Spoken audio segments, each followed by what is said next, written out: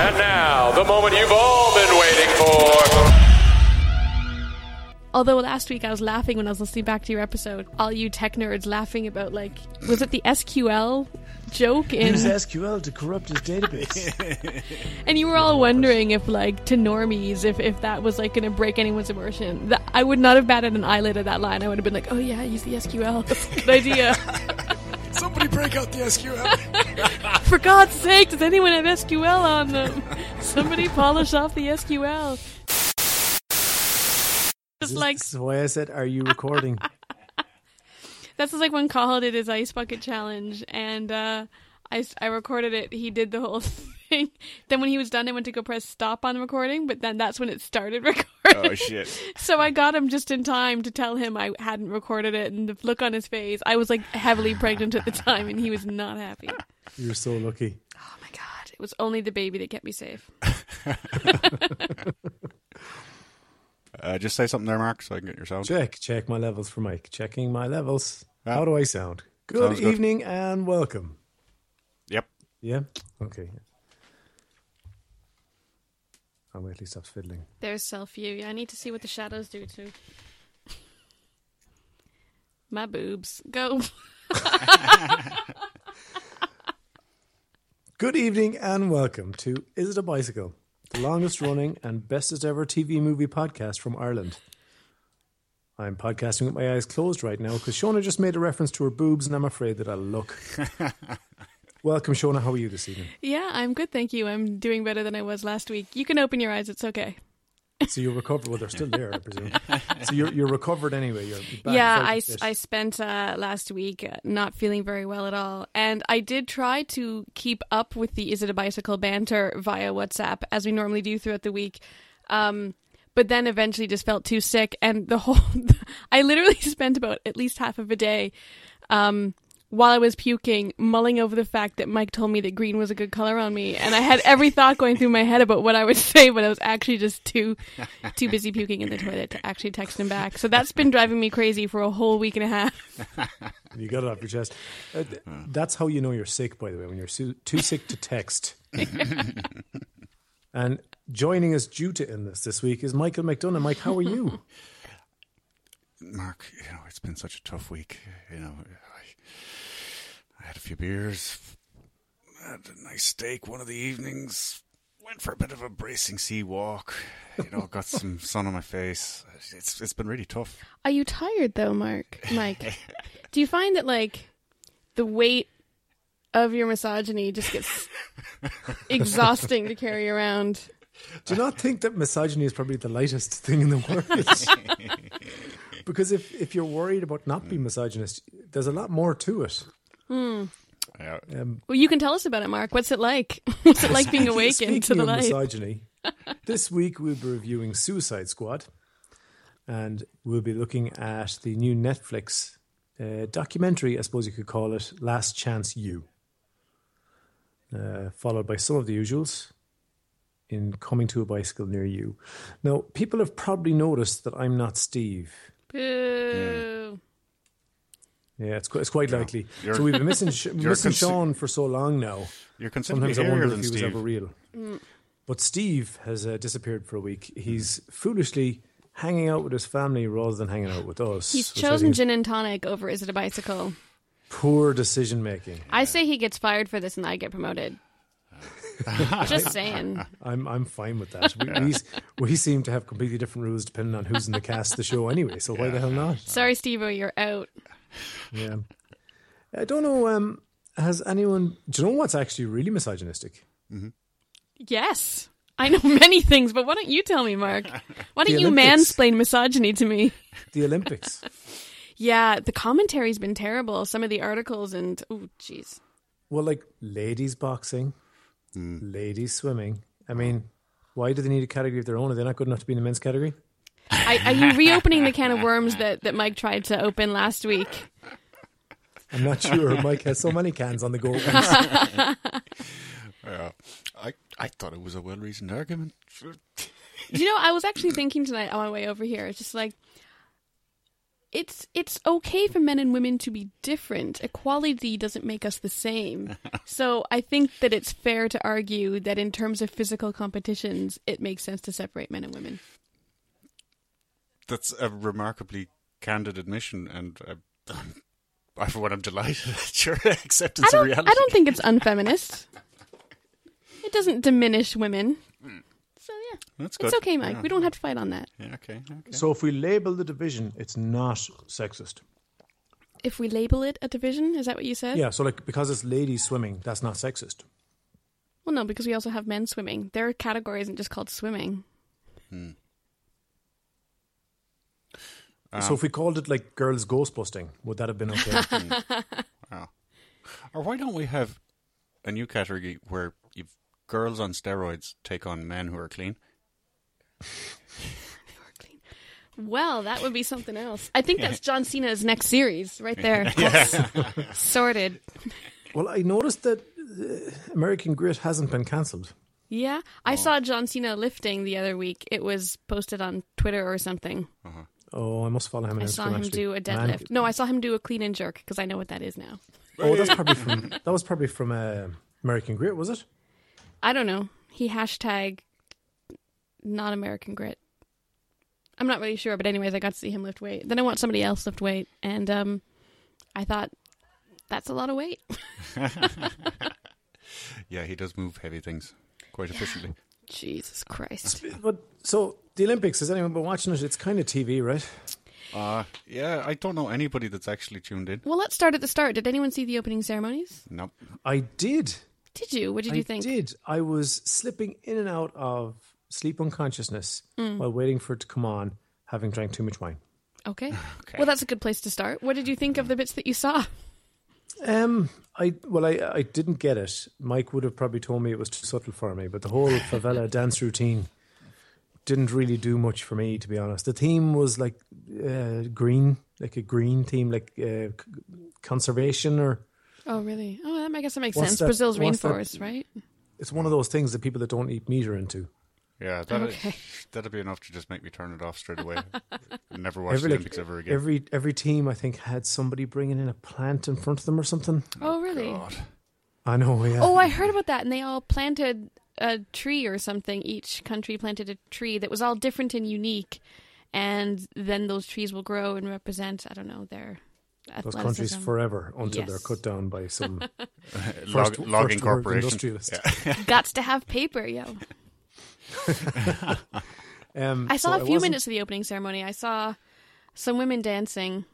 I wasn't really watching it. I had family arriving that night, so it was kind of on in the background. I wanted to watch it, but then we also got to drinking and chatting, and then it's, precedence. It's too late then, yeah. It's just too late. But I was frantically trying to find a way to watch it for a long time because the company I was in wanted to see it more than I did. right. And I don't have like terrestrial TV channels in my house. I don't have an aerial connected to my TV. It's like Netflix or... You mean you have extraterrestrial TV? Exactly, Michael, exactly. But No, but I don't have Sky or any of those things that regular folk have. I'm kind of fairly restricted. So I can watch anything faster than most people. But when it comes to something that's on RTE, Yeah. like the Irish Indigenous channels, I struggle, Yeah. which is ironic given my location, I suppose. Yeah. So you didn't catch the hurling at the weekend? Sorry? So you didn't catch the hurling at the weekend? I missed the hurling. I had a good go at trying to find it, but it was on Sky Sports or something, was it? Or was that the football? And that was Donegal and No, that was football. Dublin, yeah. Yeah, the Tried hurling to was on find that RTE. game on Saturday, couldn't do it. So what's everyone's favourite Olympic sport to watch? Beach volleyball. I was going to say, could it be something that women aren't wearing bikinis for? But is it earnestly beach volleyball, or is it like naked ladies playing on the sand? Well, it depends where I am and the company I'm in. So if I'm alone in the house and I can close curtains, beach volleyball all the way. Yeah. You're so fucking creepy. Well, if I'm on my own, who am I creeping out? I score the same time they do. You're creeping out everybody listening to this podcast right now. I was actually talking to a person today whose friend's job in Sydney when the games were there was attending, basically doing IT support of the scoreboard at the beach volleyball tournament. Okay. So he had to sit on the Midway line watching beach volleyball on Bondi Beach and get paid for it. Must have been tough on him. It reminded me of a 1980s word. He's a rotter. But so in terms of competitive things, I like watching the boxing. I like watching the taekwondo. I can watch a little bit of wrestling. But I especially like the diving. Do you find that the wrestling is grapple-tastic? Oh yeah, it can be. While it is very grapple-tastic, I find that see, when the matches are even, I find them tough to watch. Because it's just an awful lot of jockeying for position. But I like the lighter weights because they're really fast, and just the way the speed that they move and the power that they hit with, it's really good to watch. But I tend to get bored after a while. I can watch it in small doses. It's kind of the same with taekwondo actually. I think the boxing is one of the most exciting combat sports in the Olympics. Did I hear that they're getting MMA into the Olympics? I don't know. There was a huge debate that I heard on the radio the other night. Did you hear it? I heard that the IMAC, the Irish Martial Arts Group, had sent in a letter basically saying MMA should be banned entirely and stop your clowning. Yeah. Okay. And then they had a guy from Severe MMA on defending it. I've never Pete heard of C. Was it Pete C. Carroll? I don't know. It was probably one of those guys, or Andrew maybe. Andrew's a good speaker. He would have sounded great. They all would have done a good job. Severe MMA is a great site actually. If you're looking for martial arts, mixed martial arts news, you could do a hell of a lot worse than head over to severemma.com. They've got a lot of inside scoop on the Irish scene as well, which is obviously of interest to the world, given that Conor is from here. Yeah, I just laughed at that. Brendan Dowling is the head of IRMAC. He does Aikido. Sorry. Exactly, but that is exactly what I mean. He does fucking Aikido. So does Steven Seagal. But I was just going to say, their poster boy is Steven Seagal, who's only one step removed from worshipping Jean-Claude Van Damme. Do you know what I mean? So Jean-Claude Van Damme is hard as fuck. So someone you see him against Chong Li. So somebody who thinks that Aikido is a real martial art thinks that mixed martial arts isn't. When you put it in that context, because that was what I did. I looked it up to try and see what the deal was, because it's been a long time since I cared who was on. Because years ago, in MMA's infancy, we tried to get MMA included in that. Like years ago, before anyone was calling for us to be regulated, we were trying to get regulation for ourselves because we understood the importance of it. I say we. I'm obviously out of the MMA scene for a long time now, so I don't mean any arrogance in saying that I'm involved in it anymore. I'm not. But back then I was, and we were interested, but they had absolutely no interest in us then, and they still don't now. Mike, there was big furore. There was. Do you watch any Olympic sports, Mike? Generally not, because I just see it all as fucking drugs and cheating and Do you know you're not the first person to say that to me? Who just say that from all of the drug scandals recently, that they just kind of the belief in the magic is gone. Yeah, it's just like, oh, you won a gold medal, yay, you must have a great chemist. It's kind of. Now, if I have to watch something, I'll watch boxing, wrestling, judo, and maybe the weightlifting. Other than that, it's like, no. Even if the boxers are juicing, at least they're battering the head off each other. So you get such a Mike response. So the losing guy is getting punished for his cheating. But the track and field and all that stuff. Yeah. Do you know what I love is the gymnastics? I think it's because I used to do competitive gymnastics, and so I have a slight empathy for the difficulty that goes into some of those things. And I used to train with somebody who was kind of at Olympic trials level, and it was insane the stuff that she had to do. It was, she could sprain her ankle and have to be back at training, within a few days. It's not about looking after your body and becoming like this supreme athlete. It's just like torturing your body into submission, really. And that for a lot of women, because of the training that begins so young, apparently the rate at which they're exercising and how constant it is, it often delays puberty, which is why you see that like so many of the female gymnasts are just so small in stature because their bodies just don't develop properly because they're training like crazy through, I don't know, an important time. But I love watching it. The power that's involved, and geez, did you see your man's injury? Oh, the French fella. Yeah. Oh. I haven't seen it yet. Have you seen it, Mark? I haven't seen it yet either, no. Have you heard?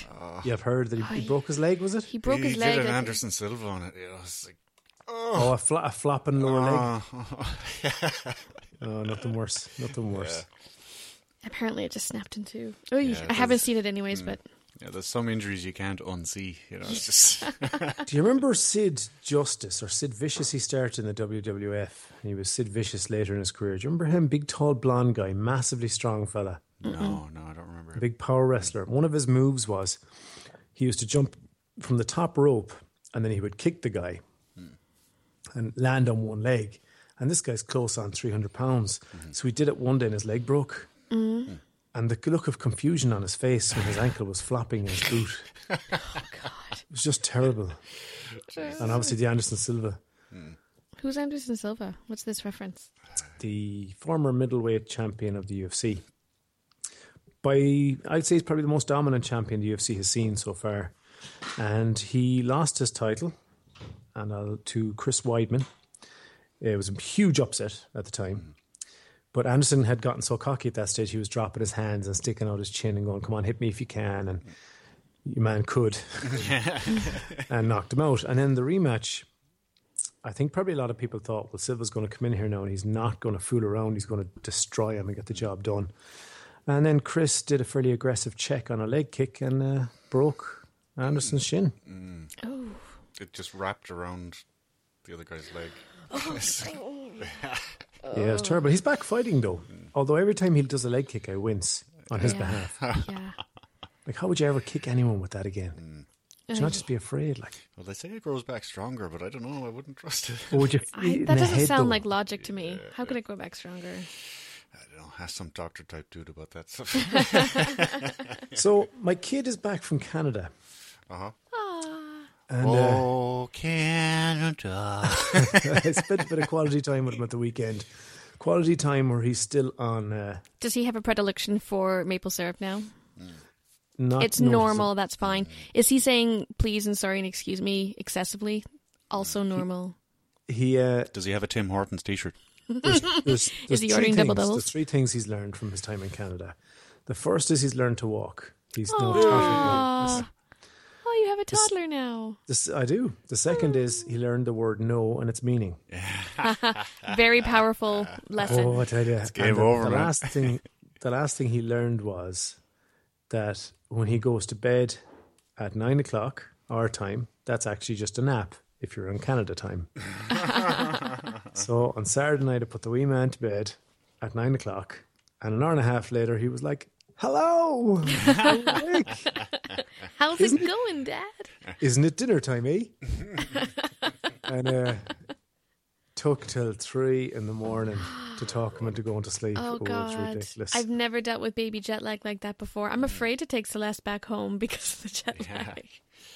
Well, the good news is I had some suffering on Saturday, a lot of pain and misery and misfortune for all of us on Sunday. But he's fine now. Oh, good.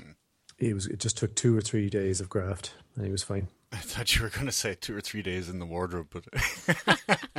Well, they have to learn somehow, Mike. Did me no harm. It's very funny. Like, if you ask him a question and he's in bad form, he says no even when he doesn't mean it.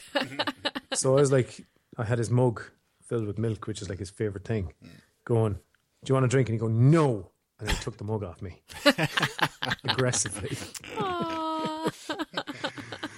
Yeah, so we're in for a rough ride with him, I'm sure. Did anybody watch any TV apart from the Olympics that we all seem to have barely watched? Well, Mark, because there was a downside to being sick, and that is, spending 12 hours with your head in the toilet puking. But the upside to being sick is that the following day, if you are a parent of a 1-year-old baby and you are too sick to look after the baby, you call your other half and you say, this is your problem today. I'm in bed all day with Netflix, and I'm sorry, I just can't do anything else. And so you stay in bed all day and binge watch Stranger Things. So that was how I spent Sunday of last week. Very good. Have you watched the whole season? By the way, I did not spend the day buying my 11-month and 3-week-and-a-half-old baby her birthday present, and instead gave her nothing for her first birthday because I was sick. But I did watch Stranger Things. Have you seen the full season? I have. And is it good all the way through? I really enjoyed it. I thought it was good. I wasn't sure if it would be too scary, but it kind of had that like kitschy 80s scariness about it, even though it was scary, because anything about kids nowadays, I'm just like, don't hurt them. Remind me again, which one was Stranger Things? Stranger Things Hatchet is the... Face. There we go, Hatchet Face. Hatchet It Face. stars I didn't Winona see Ryder. that. It's Yeah. new. It's Yeah, just out on Netflix, but it's kind of worth based a in the watch, 80s. Mike. Yeah, I remember Mark talking about a Hatchet Face, and yeah, I'm It's kind worth of a watch. intrigued at seeing It's a bunch of what kind of kids- human could look like. It's a bunch of kids that kind of has like an E.T. throwback feel, with Winona Ryder being the mom of a boy that's gone missing. And then there's a parallel universe involved, and like a monster that kind of reminds me of the monster from Pan's Labyrinth. Okay, God, I remember when Winona was a talented young actress rising through the ranks. Oh, Mike. To be fair, she's very good in this, I think despite her so. dropping score. She's down around the 6s, I'm afraid to say. And in this, the way she's dressed, she's about a 5 tops. So I thought Stranger Things was really good. I watched loads of it. And I also watched something else that you guys reviewed last. Oh yeah, Mr. Robot, because it's on TV here now. So I've seen the first 3 episodes, and I think it's my favorite show on television right now. I look Very forward. clever show, yeah. I look forward every week to it coming on. Although I have to say, episode 3 was its weakest so far. It was the one that's just focusing on his withdrawal, and I just thought it was kind of boring. It didn't have the same kind of zest that the first 2 have, but I'm hoping next week we'll get back to form. He's a kind of peculiar looking fella, isn't he? He is, but like, it's perfectly suited for the character he's playing. Yeah. Because I never really took much notice of him when he was in Twilight, because he's one of the vampires, which is how I would know him. I'm sure he has loads of other credits. Oh, to I should have guessed. Yeah. But he's brilliant, and I think the writing is great, and it's a really introspective type of show that requires really good writing and believable acting from a guy who can, like, how do you act a guy who is numb to the world? Like, how does that require good acting? But he still manages to emote, even though his character is kind of more or less numb. And I love the kind of breaks in that veneer where you see how much he's struggling with his mental health. It's such a good show. It's just, it's like the Hackers for current day. Yeah. I don't know if kids nowadays watch the movie Hackers, but I remember like when I was a teenager, it was just like, this is amazing. Although last week I was laughing when I was listening back to your episode. All you tech nerds laughing about, like, was it the SQL joke in Use SQL to corrupt his database. and you were all wondering if, like, to normies, if that was like going to break anyone's immersion. I would not have batted an eyelid at that line. I would have been like, oh yeah, use the SQL. That's a good idea. Somebody break out the SQL. For God's sake, does anyone have SQL on them? Somebody polish off the SQL. Yeah. So there we go. That's the limit of my technical. So maybe that's why I'm impressed by Mr. Robot, and was also impressed by Hackers in the day. But there you have it. If I ever catch up on my incredible sized backlog of TV, iRobot is definitely top of the list of things to get into. Can anyone help me remember Wait, the name of this iRobot, show? the Will Smith, Sorry, Mr. Robot. Mr. Robot. I thought My you said you apologies. were watching it. No, I watched the first episode for this very podcast and said at the time that I'm definitely going to watch more, and then didn't have the time. Oh, it's so good. It's Mark. up to season 2, isn't it? It got renewed. Has it? As far as That's I know. good. yeah. Season 3 has a release date, I believe. Isn't it? Oh, great. Season 2 is on, I think.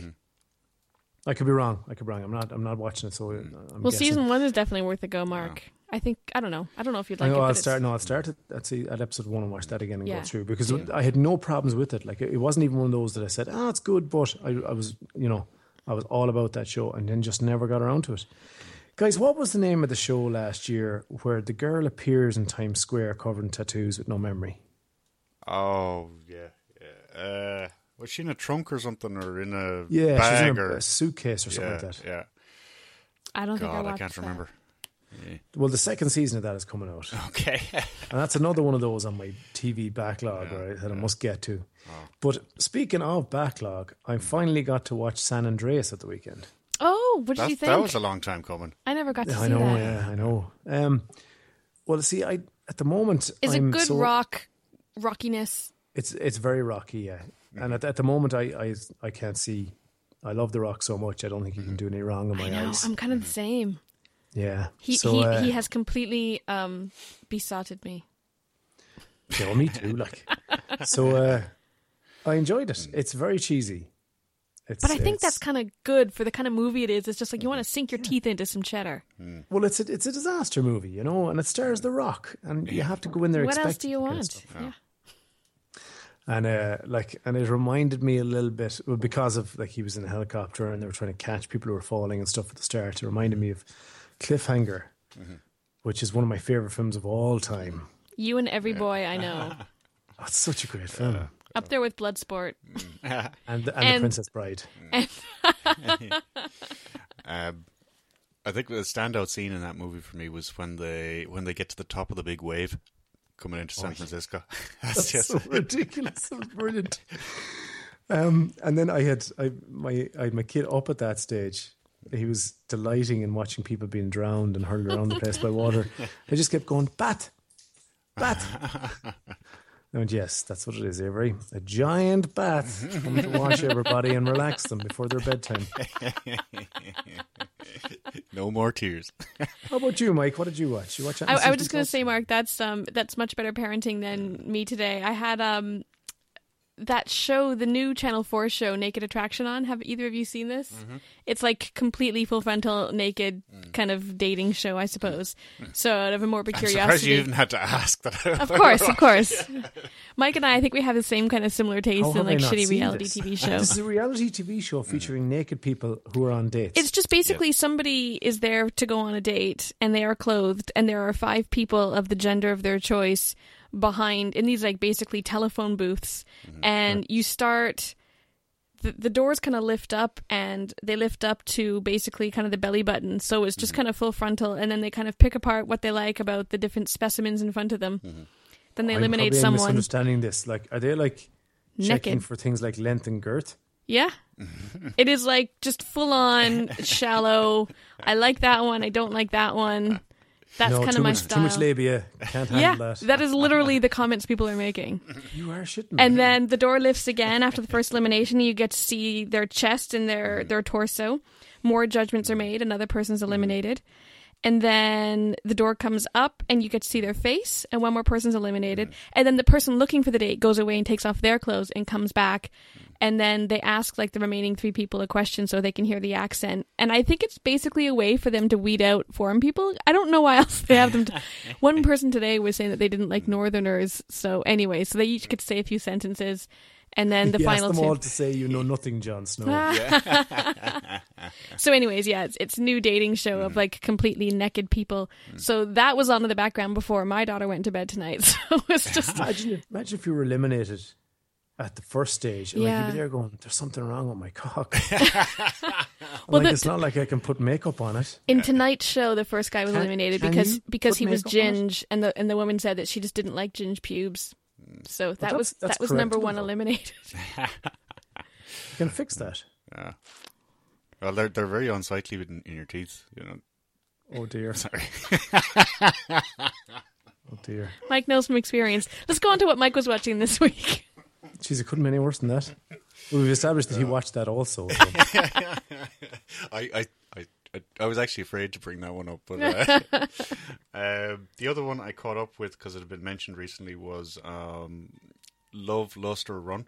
Oh yeah, Mike, I could hug you. Yeah, Snog, Marry, Avoid US. Yeah, I was a huge fan of Snog, Marry, Avoid. What's your woman Stacey? What did she used to be the host of? It was a TLC makeover show. Can you remember the name? No, I can't. I know her from somewhere. Anyways. I'm going to Google it. Go on. And I had high hopes for it, but I was really disappointed. It's quite sentimental, isn't it? It's very sentimental. It's very touchy-feely. Yeah. And they've taken away some of the quirkiness that made the UK version so good. You know, they don't have Pod. I know. Who was this disembodied voice in the original series that would just tell people how bad they looked. It was basically just a robot being like, you look crazy. Yeah, and then they give the person's look a stupid name. And then they just like hit a button and then the screen changes and they're made over. It's like instant makeover. But now you have to be like, what's your sob story? Yeah. Oh, you don't like yourself. Tell me more. Yeah. They need John Cena co-hosting is what they need. Yeah. Whereas in the original, like, almost always the person reverted to type after their makeover. Yes. You know, they'd follow up with them 6 months later. It's like, come on, you're back in the pink. That's it. That was what was good about the UK one. You're right. Yeah. Because they'd have like a makeover and they're like, well, now I feel professional and I feel like my boyfriend will accept me more and I'll get further in the corporate environment. And then 6 months later, they're like, I don't know, nipple rings and purple hair. And they're just like, it wasn't me. I felt constrained. I didn't feel comfortable. But that said, I still watch the Snog Marry Avoid US. It's one of those shows, like when I have to get up with the baby at 6 a.m. and I've got an hour, I'm feeding her, and I've got an hour of kind of playtime in front of the TV before I give her breakfast after her bottle. And it's one of those shows that's recorded that I can just kind of mindlessly watch in the background. Also, I watch a show called Garden Rescue. It's on at 6:45 a.m. Mark, have you ever like downloaded really stupid TV shows because you need to watch something at stupid o'clock? Well, I did download a TV show because it was called Letterkenny, which of course is where I live. Yes. But within moments I realised that it was a soap opera set in a small southern town in America. Was it called Letterkenny? Yeah, it was called Letterkenny. And I said, no, this is not for me. This is the problem with so many towns in the US being the same name as the towns that they're based on, I guess. I know that I watched something else I wanted to talk to you. Oh, I'm catching up on a couple of shows. I'm nearly caught up on Daredevil at last. Oh, good. What are you thinking? Man, I love that show. It's so good, isn't it? Yeah. And doesn't Matt just look hotter when he's not wearing clothes or his glasses? Yes, he does. He is doing a lot of... It's just like, don't detract from the abs, you know? Let's just call it what it is. His abs make me hate him a little bit, to be honest. He's really deep cuts, but he had a Scar comparison scene with Elektra, which I thought was biased a bit too unfairly towards him being unclothed. Right. Which is one of my problems with this show, is it's fine for lads to get their boobs out. But, they have some very sexy scenes, those two. I have to, well, maybe I haven't seen them yet. But anyway, aside from have you seen the boxing ring scene? No, I don't think so. Was it a flashback? Yes. Yeah, I have seen it. Yeah. They seem to know what parts fit together. All right. They'd be brilliant at building jigsaws. Yeah. So I'm catching up on that, and I'm catching up on another Netflix show. Well, it's not really Netflix. Gotham. I never watched that. This Gotham season 3 is coming out soon, and I really need to get into it. I need to catch up because this season 2 in Gotham is focusing all on the villains, and it's good. It's really good. I just need to work through it, catch up. So, because there's quite a lot of episodes. It's one of those 22 episode shows. So, but yeah, it's good, and I would recommend it. Speaking of Gotham and supervillains, why don't we talk about the first of our movies, Suicide Squad? Dun dun dun. Who wants to give me a synopsis of that? Shona, did you see this? I didn't, so I would like to hear a synopsis of this. I want to hear all about this movie. I'm your audience. Go review. Right, Mike, what did you think? What's it about, first of all, for those that are living under a rock and haven't seen it? Okay, this is very much so in the cartoon movie universe. And if you haven't been watching all the Marvel and DC stuff that's been coming in waves over the last 10 years, you might be at a bit of a disadvantage. Okay. Because it basically starts at the end of Batman vs. Superman. Oh, so if I haven't seen Batman vs. Superman, don't watch this. Okay. Exactly. So basically, the government are really worried about the powers of metahumans, and the philosophical question that they have to bear in mind is, what if a Superman arrived on the planet who wasn't a good guy, like Clark Kent? It's similar powers, but he just wants to... The anti-hero. Yeah, exactly. And they realize that their military just wouldn't have a chance in that situation. So they hatch a plan to gather together... metahumans, I believe they call them. That's such a great term. Yeah, who have various powers one way or the other. and try and harness them to be under the control of the government to take on threats of that ilk. Huh. And that's basically it. Let me guess, the plan goes awry. What? Chaos ensues? Who would have thought that putting a whole load of psychologically damaged, powered individuals together on a team could possibly go awry? Well, how does it come to be, unless this is a plot spoiler, that these metahumans that they try to gather to control, to combat an evil superpower, happen to be psychologically damaged people who I assume are the contents of a Suicide Squad? Well, if you kind of grow up with a superpower, it's probably usually quite hard to fit in. Okay. So naturally antisocial. Well, not so much antisocial, but maybe rejected by those around you because they either fear you or envy you. And then, of course, you automatically transmute into some psycho nut job who happens to have a superpower. All right, fair enough. Yeah. They did a pretty good job of giving us a whistle-stop tour through people's backgrounds. So we had an idea who they were. They didn't do origins, with the exception, I think, of Harley Quinn. But they gave you a couple scenes to show this is what this person was like as a supervillain, and in some cases, here's how he was caught. And DC very cleverly used that to gather momentum for its upcoming movies. So we'd cameos galore from people who are going to have their own superhero movies soon. Well, that was part of my problem with this movie.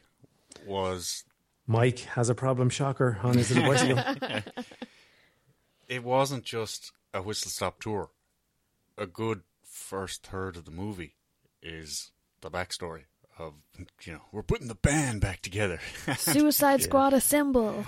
Yeah. They probably gave 10 minutes to each character to backstory them, and then we could start the real story. Wasn't it good, though? It was entertaining, but I was always aware that you guys you're dicking me over, like, here, where's the fucking story? That's a technical term for wasting time. Yeah. Does it give things away to tell me who was in the Suicide Squad? Yeah, so Will Smith is the lead. Will Smith? He plays Deadshot, yeah. Huh, okay. Are you haven't heard about this at all, Shona, no? I do not know anything about the Suicide Squad. I know that obviously it's a movie that's out, and I think Jared Leto is a bad Joker from what I've heard, I think. And I've heard you mention Harley Quinn a few times, but I don't know anything about the Suicide Squad. Yeah, well, Harley Quinn, played by Margot Robbie, is the Joker's girlfriend. Okay. She's brilliant. Well, I suppose I should just rattle down through them here. Do. Jared Leto, as you mentioned, is the Joker. Cara Delevingne, if that's how you pronounce her name, is the Enchantress. Jai Courtney is Captain Boomerang. Joel Kinnaman plays Agent Riggs, is it? I can't think of what his name was. He was, we know him from that kidnapped, or that murder girl one. What's the murder girl film? Guilty? No, ages ago. Murder. It was a better make of a Swedish one. Murder Girl remake show. It's close. It's something like that. The Killing. The Killing, that's the one. Murder Girl remake show. You're such a sad bastard. Karen Fukuhara plays some samurai chick. Killer Croc is played by Adewale Akinnuoye Agbaje. Well done. Nicely done. Steve, are you listening to this? Are you listening? You can't even pronounce Murphy. Jay Hernandez plays the fire guy. Adam Beach plays the climby guy. I think is that all of them? That's most of them that matter anyway. Yeah. So I thought that it was really good, seeing as nobody's asking. Oh, it's important to mention Viola Davis, who plays Amanda Waller, who is the brains behind the Suicide Squad plan, essentially. Like the government side of the plan. Yeah. Exactly, yeah. We know her from How to Get Away with Murder. And generally being awesome. She's pretty awesome, yeah. She's awesome in this too. She plays a really hard-nosed Machiavellian government agent. And she's extremely ruthless. And it's good. At times I thought she was heading towards a bit cavalier rather than ruthless. But I think she tread the line pretty well. Unlike Mike, I liked the backstory where they fed us who these guys were, because some of them I know, like having read comics and played a lot of video games, I knew a lot of them, and having watched the other DC TV shows where some of these guys appeared, although acted by different people. I'm familiar with a lot of them. But I liked what they did. My main problem, I think, with the Suicide Squad was Cara Delevingne, who plays the sorceress. So every time she opened her mouth in the second half of the film, I wanted to just cover my ears, because Is she a bad actress? I don't think she's a bad actress, but I don't know what they were trying to do with her character, but it wasn't working for me. She was a magician and she was doing ridiculous cavorting to use her powers. Like she was doing salsa, essentially. To Getting conjure jiggy with magic. Which Mike, just looked Getting silly. jiggy with it. it just looks silly. And she had a kind of an otherworldly accented voice that was just annoying, to be honest. And then she would say stuff and I go, why are you bothering with this? This is ridiculous. And she ruined a lot of the final act of that film for me. I thought the Suicide Squad themselves were really good. And Murdered Girl film, Joel Kinnaman, was really good as well. So between Viola Davis, Joel Kinnaman and Will Smith, I thought they had a really great core. So what they're doing along with this is Will Smith good as a baddie? Sorry? Is Will Smith good as a baddie? Well, this is where you have to suspend disbelief, right? Because all of these guys are killers and a little bit crazy, but none of them act like that once they're in the Suicide Squad. They all pretty much act like members of the A-Team. Yeah. Oh, okay. Yeah, and I knew this was going to happen going in, so I was ready to suspend my disbelief. So Deadshot's character has motivations for wanting things to go well, but you can see that he's very much a team player, and they all kind of act that way. Even though they're supposed to be completely Right. self-serving. For strident individuals, they work very well together, don't they? Yeah, like, that wasn't especially believable, but you know, it's a team of supervillains. So if you're going in to watch a film about that, you have to be able to suspend disbelief that villains can form a team. But one of the subtexts to this movie was the establishment of Jared Leto's Joker. And I guess Margot Robbie, who at times appeared like the lead to me, was really important in that. I think she more or less was the lead. Do you think so? Yeah. It seemed to I me can't to be think of another about character. Deadshot. It was lining up to be like that, but as the movie wore on, I thought Harley Quinn basically took over. Yeah, she started off as a peripheral character, but you know, by the time you get to the 2/3 mark, she's more or less the go-to person in the movie. You know, that's who the camera is tracking. Yeah, no, I thought she was really good anyway. Like, it was deservedly so. You would have hated one aspect about it, possibly, Shona, in that she, as an outfit, she chose very short shorts that just did not fit her bum at all. Like not just short shorts, but like halfway between short shorts and a thong. Yeah, so bum cheek short shorts. Yeah, and every time they had decided to change locations, the camera tracked behind her to watch her walk away. Yeah, right in the center of the screen. Every time. It's one of these, like, I hate to see you go, but I love to watch you leave. Right. So that was very gratuitous. Actually, I hate to admit it, but I thought it was over the top. Wow. No, it was, yeah. It was Wow. ridiculous. But sure, we're bringing it up because it was ridiculous. Like, there is no need for it. Yeah. And You what, know. I just need a moment to just You realise if this was last week and you weren't on the podcast, we wouldn't be saying any of this. of course. I think you all just feel guilty for last week. we'd have been marking her ass out of 10. And I just I think need. we should still do that. Mark, don't undo it. Just give me this moment. Just give me this moment. I feel like I finally succeeded, and I can now quit Is It a Bicycle because I've reformed you guys. And the only reason I say that is because very recently in the village there was a kids disco. Mm-hmm. The village of Oranmore, Mike. Yeah. And there was an awful lot of kids sort of between 11 and 14 heading to said disco and basically dressed like hookers. I see them when I drive through town, and it's just like, do your mothers let you go out like that? It seems to be the dress code for the kids. And I just thought to myself, while watching this movie, I guarantee you in 6 or 8 weeks there'll be another one of these discos and the kids will be wearing that. Yeah. Yeah. It's very sad. It's kind of overly early sexualization of what are basically kids. Yeah. An 11-year-old kid wearing an outfit like that, it's all kinds of wrong. Yeah. I'm glad to hear that you're the one making this point, Mike. Yeah, I mean, good on you. I've no problem, if they're sexualized after they get to secondary school, for example. Oh. He was too good to last, Jonah. Oh, Mike, you were doing so well. Oh, that's... No, but see, I like... I just couldn't resist the cheap shot. And I know you don't even mean it, but still. Okay, sorry, Mark. I like when... I was going to say exploitation of women, but let's just say nudity or sex scenes is in a movie as part of the story and further in the story, right? Yeah. But focusing on a girl's bum while she walks away doesn't do anything for anybody other than remind you that this now is going to keep you on a semi until the next scene.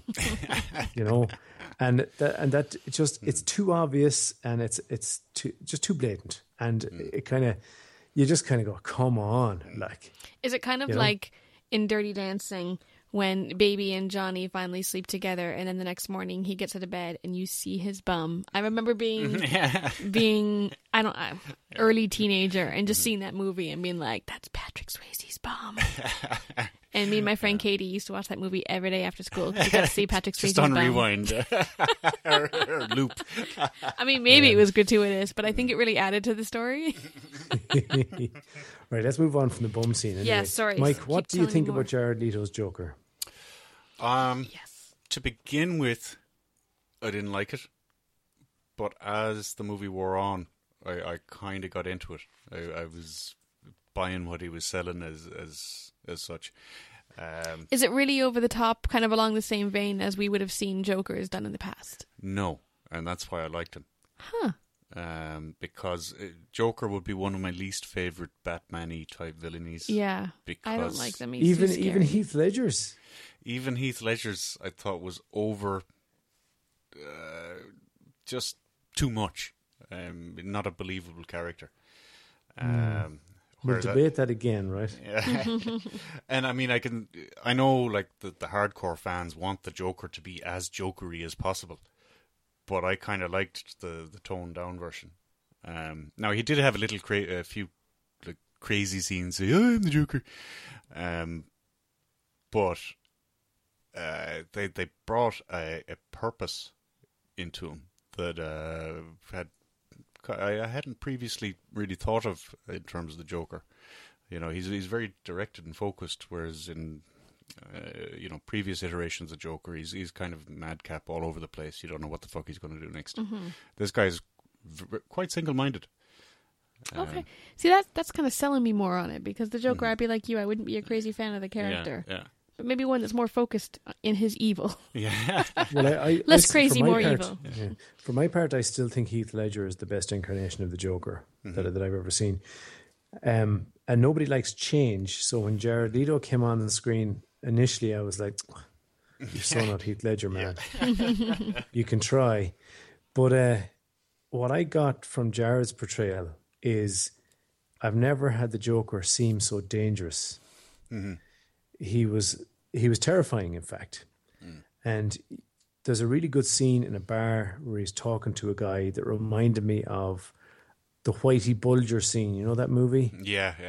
Where they're all sitting around the table and he decides to to tease a guy, basically, make him afraid. The scene was very like that, but the Joker was doing it just by his pure unpredictability. And I thought that was really good. I thought they nailed the Harley Quinn Joker dynamic that I remember from the comics pretty well. But it's not necessarily like they don't need to do homage to the comics for me to like the character. I liked it on its own merit. I think that Jared Leto just went, right, I'm crazy, now let's just strike out from there. And the purpose that you're alluding to, Mike, fits in with all that pretty well too. It seemed like a cohesive yet nuts Joker. Yeah, in his own bullshit logic, it sort of makes sense. But he just so dangerous. Like he's a really scary Joker. Like now, Heath Ledger's Joker was intimidating to be sure, but I think Jared Leto's nearly on a new level. Really, 'cause I thought Heath Ledger's was really scary. I'll never forget that scene with the razors and the smile, and it just like it still makes me shudder, and I just can't watch Joker stuff. One night, Dad came home crazier than usual. That one. Oh yeah. Why so serious? That's the scene. Yeah, and you would say that Jared Leto's Joker is scarier than that Joker. That's I think scary. so. Wow. I think so. Yeah. And it did, not. Sorry, I was just going to say it surprised me while watching it how much of a role he had. Like when he first shows up, I thought, oh, there's a cameo for the Joker to sell some other movie. But he's in it quite a bit.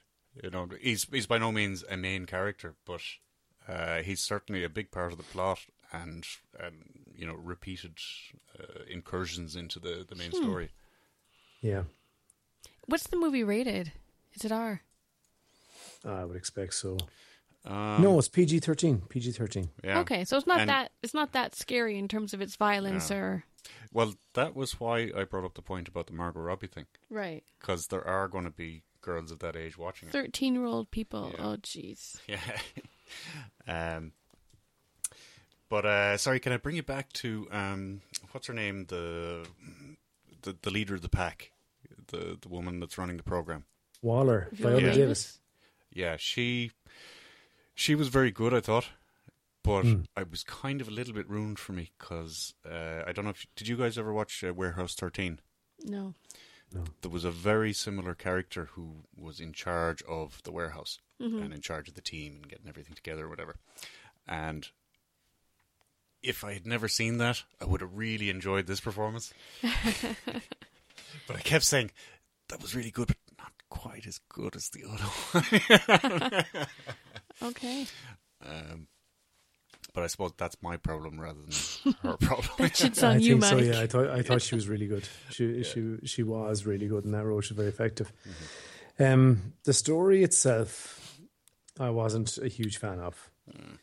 See, the problem is that they are spending, like Mike said, a lot of time on setup, which I enjoyed, and that means it's good. And they're spending a lot of time putting hooks into us for the films they have coming up. And then that means that you need to keep the basic plot for the movie simple, and they do, very simple. Yeah. And consequently, then the end of it just becomes kind of a power fest. But it wasn't all bad for that. It's just when you couple the Enchantress and just her general oddness, and it not she came across as kind of heartless, didn't she? It was just she wasn't very good. I thought it was breaking. Her character was breaking your immersion. Since you brought that up, I think it's a theme that we can bring up in many podcasts. Yeah. Honestly, there's nothing worse than like just being taken out of a moment by something that just doesn't fit. Yeah, and I think you're probably right, Shona, that was a lot to do with it. It might have worked, but she can't dance. Well, I don't know. She can move her hips up and down in a Shakira-like method. Yeah. But I just didn't like her. I didn't like it the way she was carrying on. I especially didn't like the dialogue that she had. So you'd have all this fairly back and forth, almost witty banter between the Suicide Squad and the soldiers and all the rest. Then you'd go to her and it'd be this ridiculously overly verbose bullshit. And subtitled. And subtitled a lot of the time too, really? you know, and it just wasn't any good. And it detracted a lot. Now look, I loved this film. I didn't just like it, I loved it. But that was a huge problem. You can't have perfect films maybe. Well, maybe we need to ask for them, right? But I certainly want one. But it wasn't perfect, and I think the problems I might be harping on too much about, given how much I enjoyed the film. Yeah, I was going to say we need to stop there, Mark, because I was getting the impression that you didn't like this. So I need you to tell me now why you loved it. It's really cool. It's just exceptionally cool. Like, there's some scenes with Deadshot, and I was just going, "Oh man, that's how you do superpowers." Like, and did you have expectations? I guess having read the comics coming into the movie about things that you needed to see or have done properly. Yeah, but it wasn't that. Like, because, you know, Deadshot's a marksman, right? He doesn't miss. That's his thing, right? He's like Bullseye from the Marvel Universe. Right. Played by Colin Farrell in that great Daredevil movie.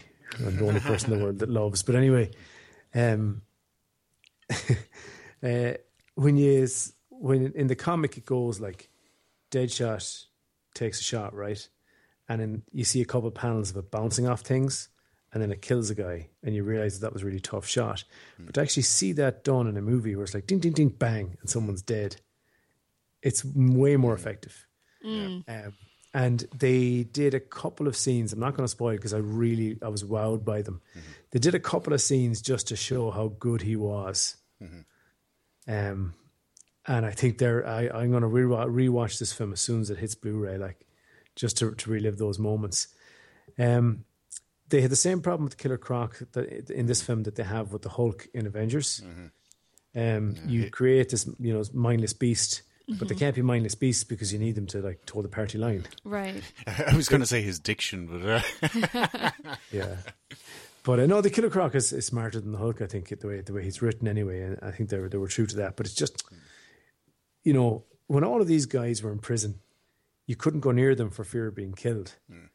But they were busy saving each other a second they got out of prison. From the word go, everyone was saving everyone else. Like, and it didn't seem self-serving. But anyway, I'm digressing again. So yeah, it was just those really cool action shots that I liked.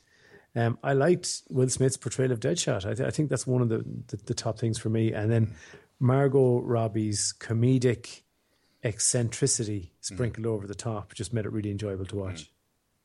That's great. And Mike, what was your overall impression? Very confused, because there's things about this movie that I just fucking hate. Like, fundamentally, it's a shit movie. But there's a lot of good to it too. Right. You wouldn't have read the comics. No, I have no background in that. But I have at least seen some of the movies they were referencing, so I wasn't completely disarmed. Well, it's kind of interesting, though, I think, for the review from two different perspectives, like someone who would have read the comics and loves Marvel, and someone who hasn't read the comics DC. and... Sorry, DC. I don't even fucking know anything. Yeah. Yeah, like Deadshot, I thought Will Smith did a good job in it, but I didn't like the writing in so much as they keep coming back to his daughter. It's like, always about the fucking daughter. There isn't a superhero that doesn't have a kid they're doing it for. Yeah. And some of his action scenes were really impressive. I really got into some of them. They were very memorable. Margot Robbie. I never liked Harley Quinn. I always thought she was a really paper-thin character that was just tacked onto the Joker or whatever. And when the movie opens, that's pretty well what you get. Just a flimsy, hi, I'm pretty and I can kill people kind of thing. But in fairness to her, she grabs the movie by the scruff of the neck and makes it her own. She's... Impressive. She's got this comedic thing and this kind of wild dangerousness. And, early on I thought, this is going to be the most annoying character I've watched, for a long time.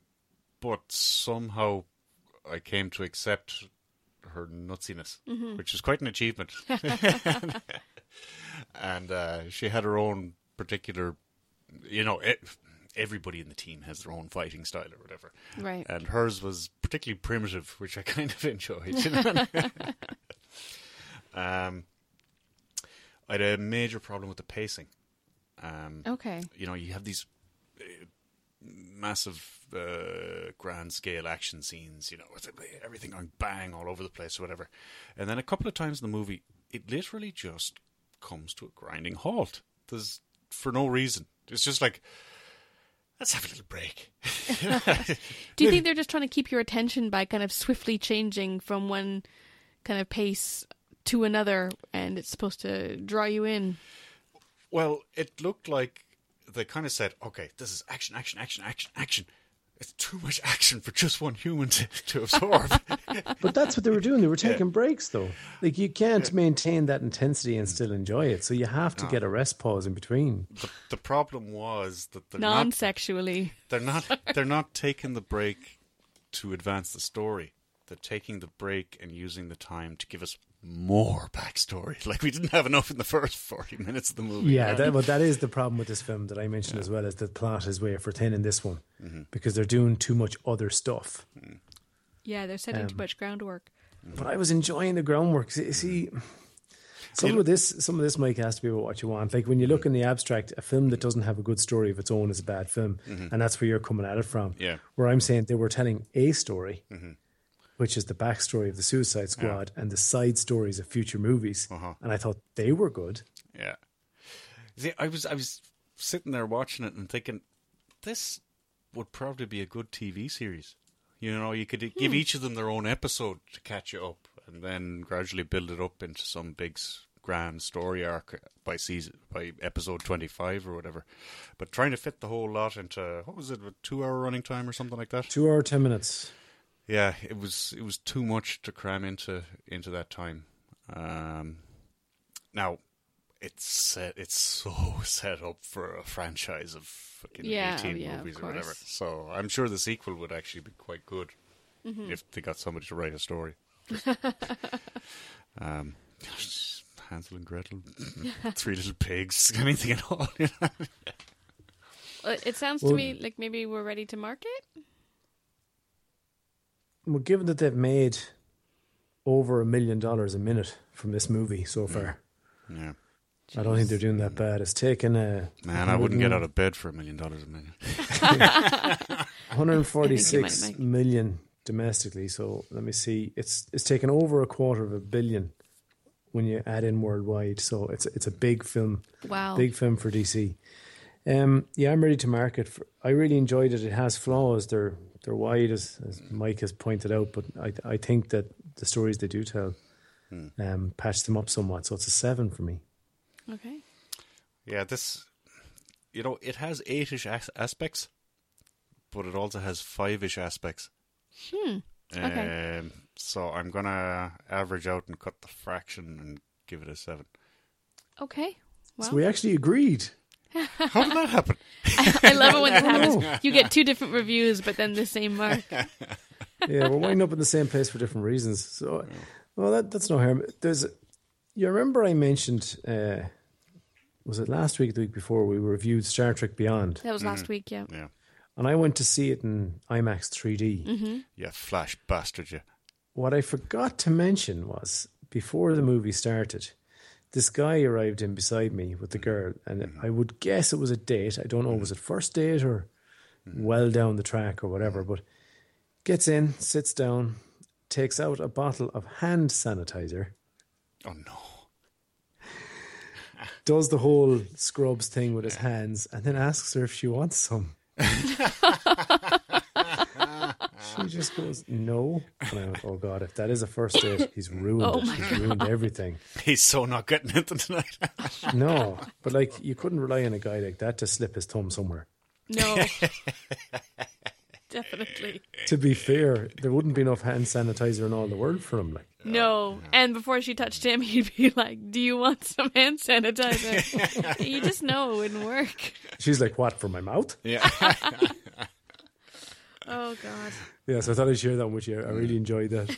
I bet she didn't. Do you know what sucks? Last week, the agreement was, because although Celeste was turning 1, and her birthday was on the Tuesday, we had her birthday party last Saturday.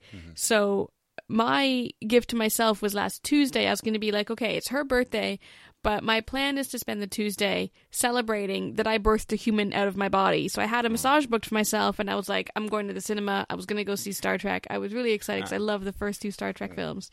Fucking vomiting bug. So I've got to do none of those things. And I was hoping to have seen Star Trek by now, but I haven't. God damn it. I know. My life is one long sad tale. Can you hear those? I did get to have cake on Saturday though, so you know. Can you hear those tiny violins? So on TV this week we watched Last Chance U, which is a Netflix offering. Sean, have you seen this one? I did indeed.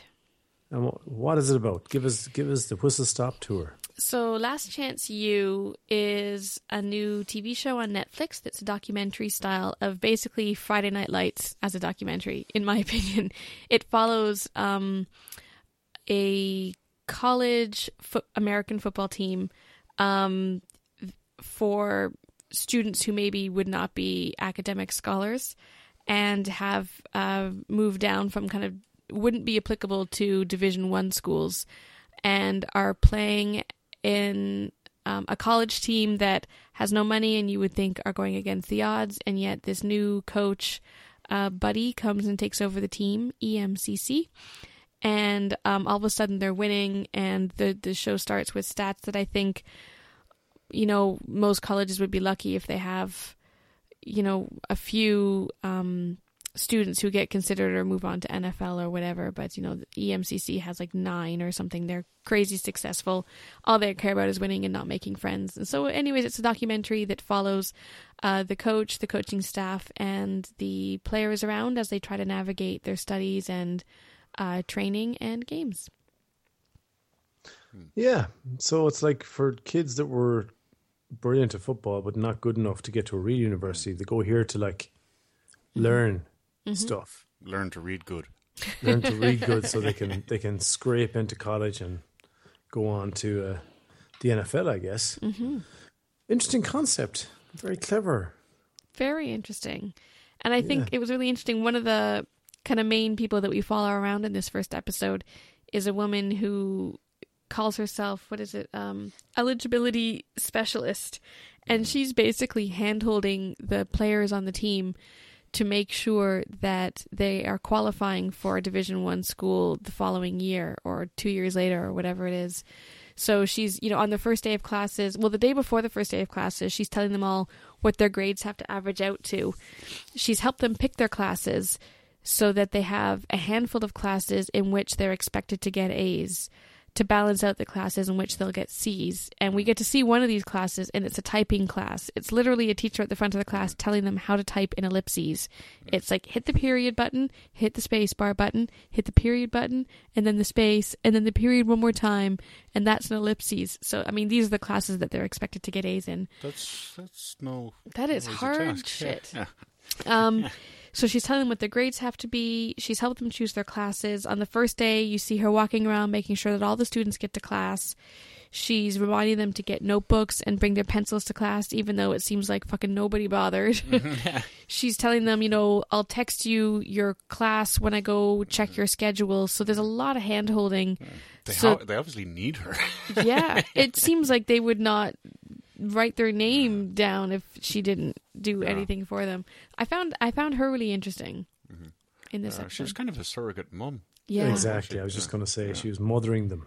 She was she was mollycoddling them. Yeah. So these are kids that would have been skipping class and not caring about their academia in the last place they would have gone to school at.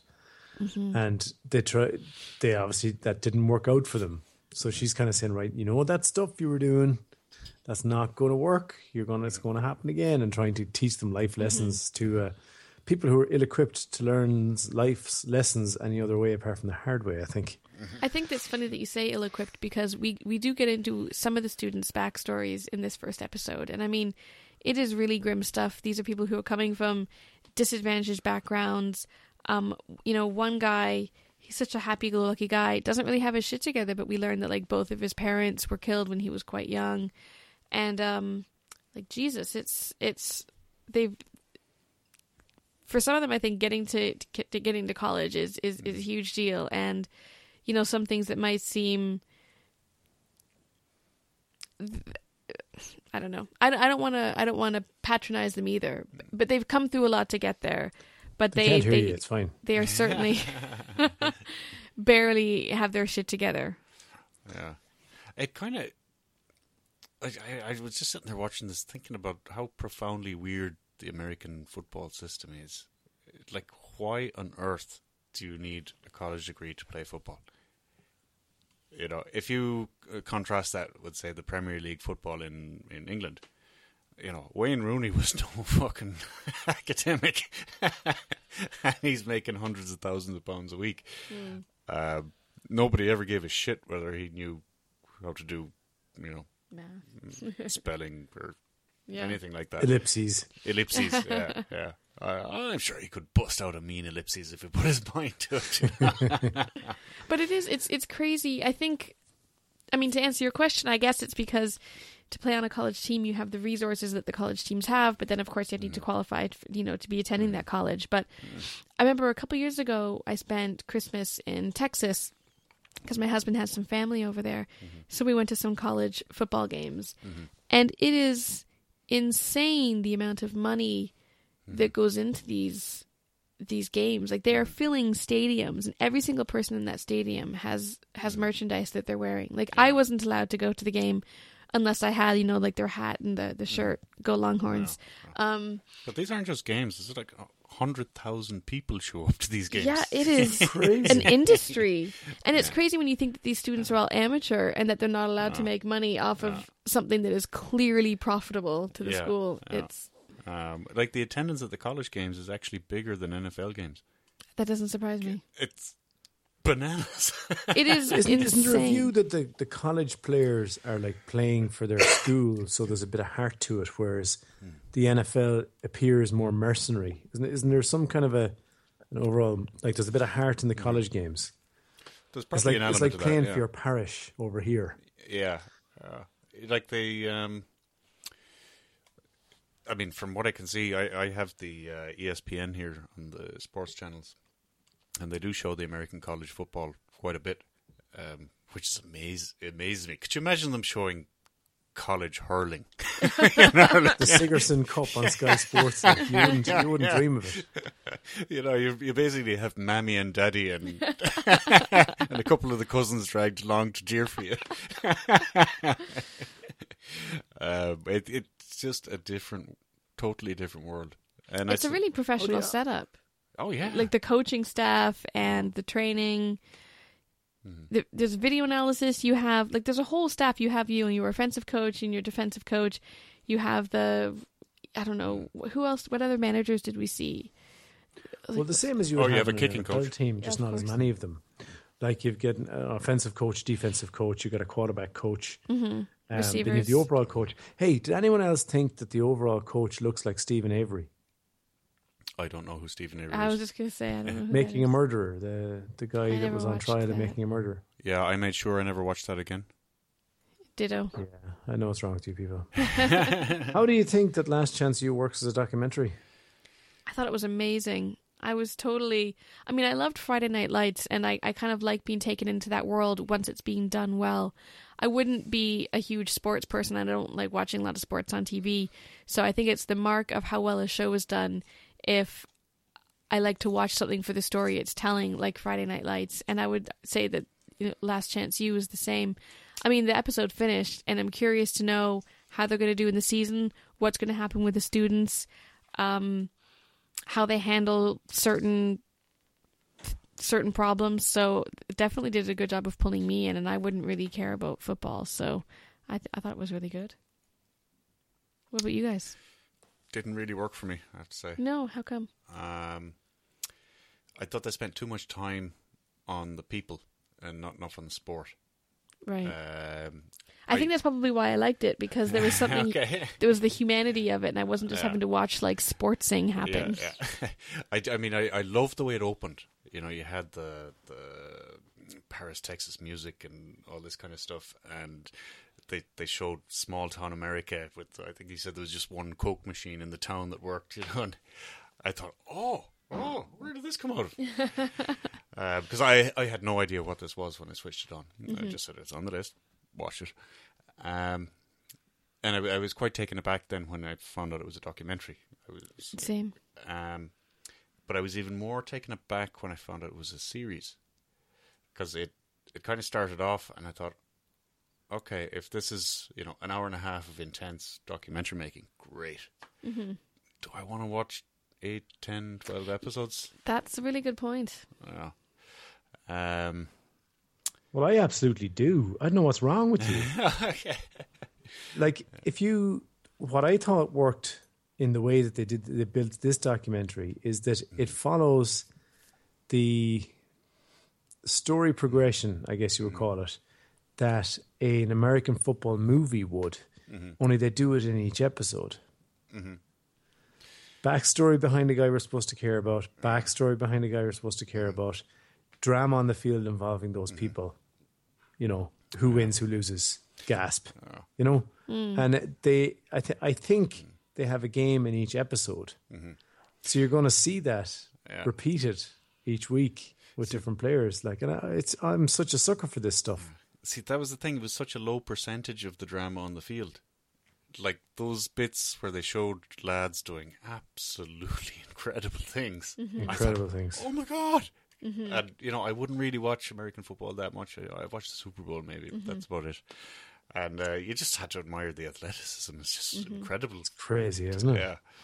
Yeah. But, you know, I just wasn't that interested in the human side.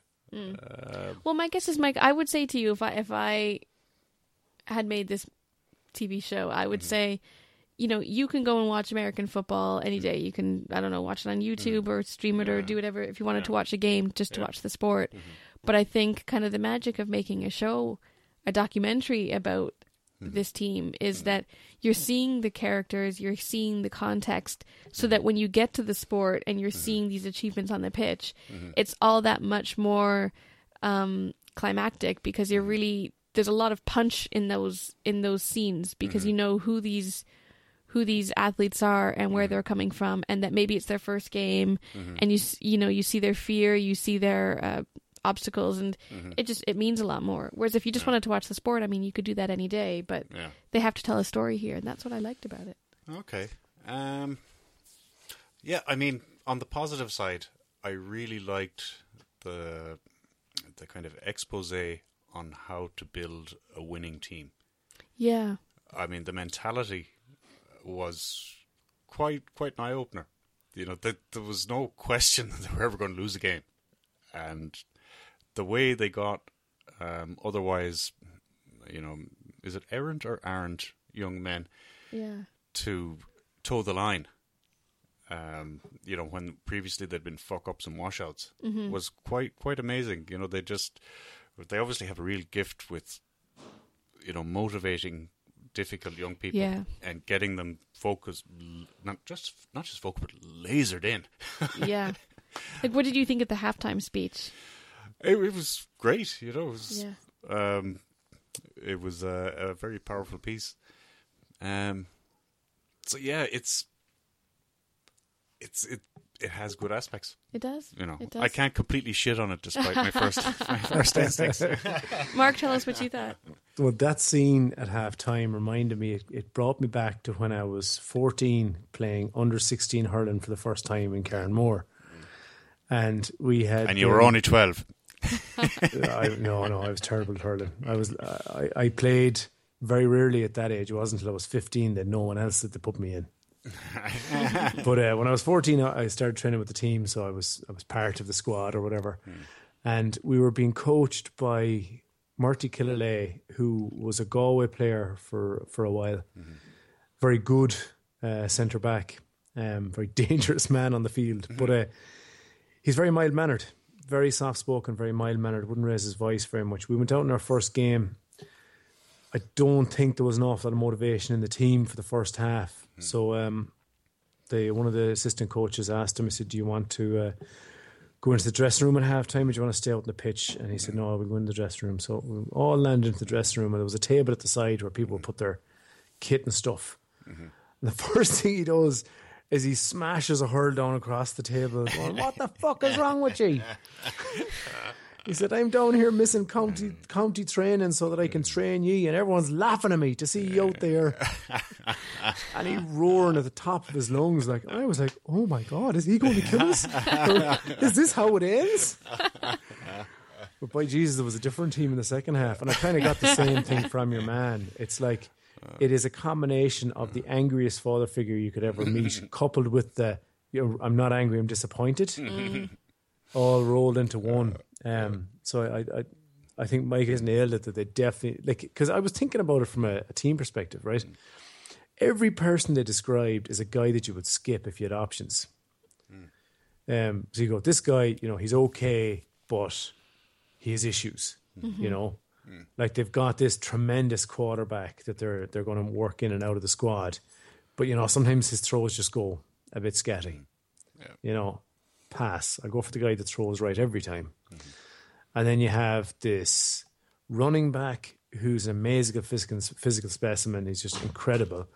But he's hot-headed and his emotions tend to get in the way of his performance. And you're going, well, skip. I'll just go for a running back that's physically gifted and that's it. But these guys, they take all of them refugees from their own personalities and mold them into a team. It's crazy. And they've mentioned a lot in this first episode how they're all there for themselves. It's all very individual. Yeah. And how are you going to make them play for a team when all they really want to do is get there, improve themselves so that they can leave and then do that? That's right. He says none of these players want to be here. They're here because they have to. And I thought that was really poignant. Yeah. It's funny you should mention the angry coach, Mark. You're bringing me back to when the young lad, he was playing under 11 football. There was an A team, a B team, and then there was the leftovers. So they decided to make a C team, and they had no coach for it. So I stepped up to become the coach of the C team. Ooh. So this was basically made up of kids who were not athletic at all and were being forced to play football just because their parents said the kid has to do some fucking sport. And also kids that were talented but had issues, personality issues. They wouldn't fucking pass to somebody or whatever. And then the third group was kids who weren't politically connected. So they weren't the nephew of the head team's coach or whatever. So you had a huge range of talent and attitude on the team. And they were shite. They really were shite. And imagine their consternation when at our first training session I had them doing sprints and then learning how to kick a ball far. But we got to our first match, and it was one of those games where you're thinking, oh my God, we're going to lose 8-0, But I started, what's the word in acting? Projecting my voice to make sure that the kids on the field knew what they should be doing at a particular time. Oh, Mike, you were the father figure. But I remember hearing one of the parents from the other team whispering to another parent loud enough that I could hear, their coach is a terribly angry man. They were not far off. Yeah, but I was good. We won one game that season. Hey, well done. That's a victory. Pat yourself on the shoulder for that one. Yeah. Good times. It's funny the way the sporting team experience can be universal too. Like that. That's one of the strengths of the American football films, though, is because they're at least slightly familiar. It's very easy to get pulled in and just be completely immersed and be part of, I suppose, a fan's need for that team to do well. Mm-hmm. Then you add on the different personalities that you care about, that you empathize with. Because like that guy you mentioned, the guy whose parents had died, he didn't really have a lot going on, but he was strangely good at American football. Mm-hmm. You want him to do well. Yeah. And he's such a character too, isn't he? Yeah, he's so funny. And then you see him just being abused by the defensive coach, going, if they get a 50-yard rush, it's on you. It's not on me. It's on you because you're doing this silly thing with your hands, which I didn't understand at all, not knowing the sport. But it looked to me like he wanted him to be acting like he was a 14-year-old touching boobs for the first time. Apparently, that's how you stop people in American football. I don't know. But and then he goes out on the pitch, and you're going, "Come on, just do well, you wee idiot, do well."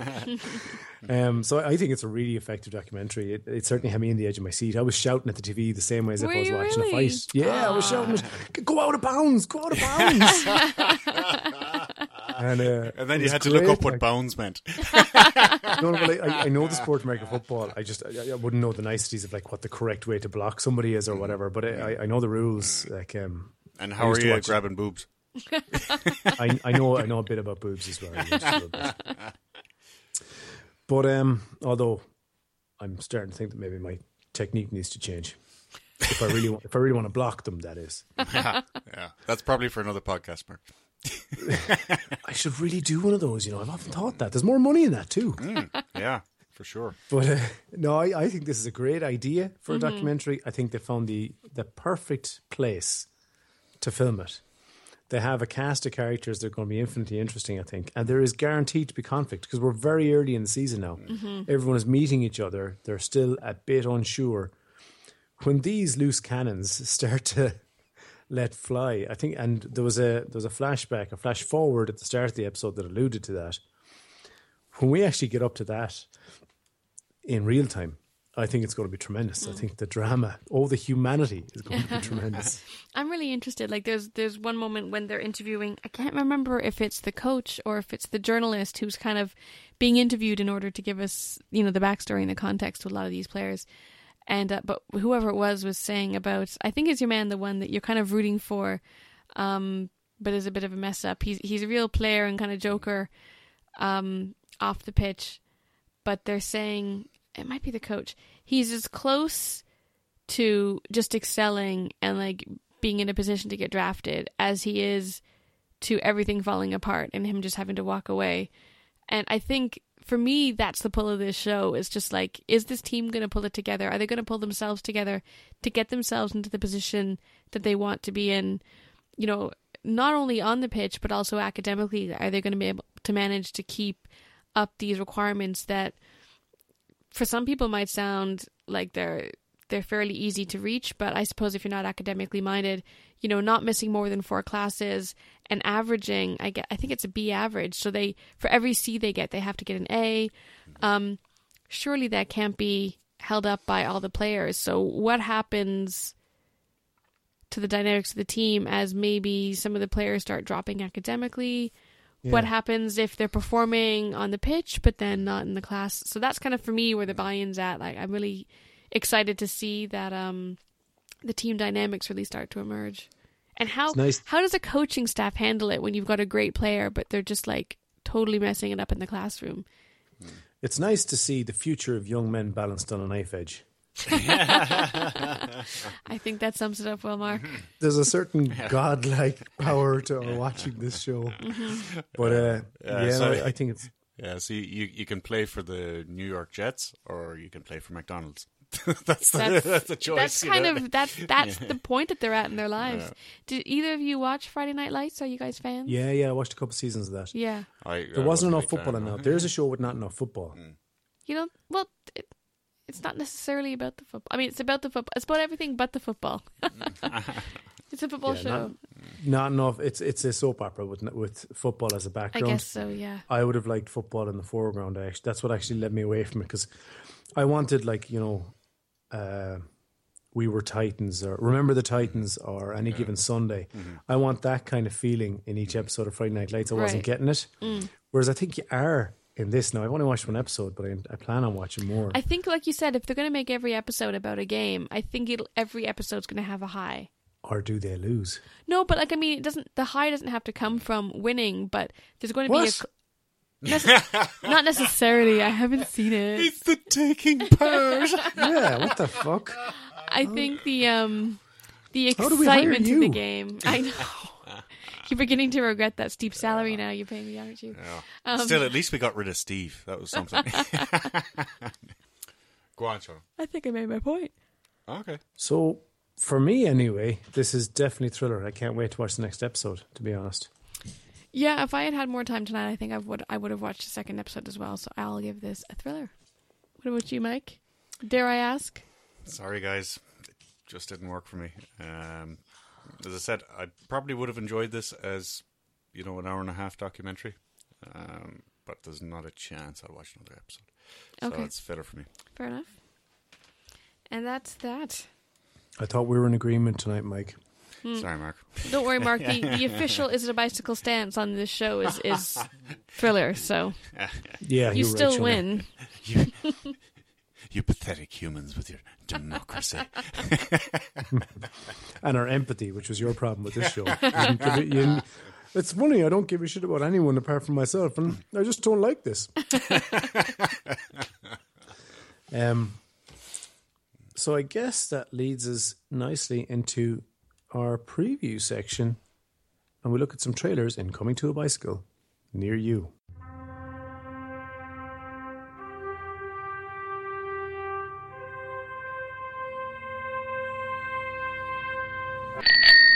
So, the first of our trailers this week, actually before that, did anyone see the latest Purge trailer for election year? Oh, yeah. It's really good. Yeah. It was playing before Suicide Squad. Uh-huh. And it's made the story very clear now what's going on. There's a senator who is the Rachosaurus from Lost. Yes. And she and her excellent cleavage wants to end the Purge. And then all the people who like purging are basically coming for her on Purge night. And it's really good. The guy from the second Purge movie, which was also a good film. This franchise has been strangely consistent. They've all been pretty good. And strangely underrated. People don't seem to love them. Yeah, Yeah. Like, they're good movies. I've never seen them. they actually are. Like the first one, it was the concept. The beauty of it was a fresh concept that everyone has thought about. Like you'd love if there was no laws for a night. Yeah. Just the crack we'd have. Yeah, as men, you would say that. As a woman, I would have to find a cellar and barricade myself in. No, but you'd have access to automatic weapons if you're in the States. Yeah. Being a female isn't really a disadvantage when you have a minigun. Exactly, yeah. But anyway, and in the second one, it added a human element. There was a story being told, a pretty good story, in fact. And now this one, they have a fresh story, and it seems to be cohesive. But anyway, speaking of underappreciated franchises, we looked at Resident Evil: The Final Chapter. What's the name of the main actor in this? Mila Ho ho ho! Jovovich. Without being creepy, just once. Can you just say her name? Mila Jovovich. Jovovich. Okay. It's not the kind of name you say just once, though. Mila. So I haven't seen any of the Resident Evil films. Has anyone here seen them? Yes. What? I haven't. Are they Every good? single one of them. Yeah. I think I touched myself to all of the Resident Evil movies. Do you remember, Patrick Swayze's butt on loop? Yes. That's kind of the Resident Evil situation. Okay, fair enough.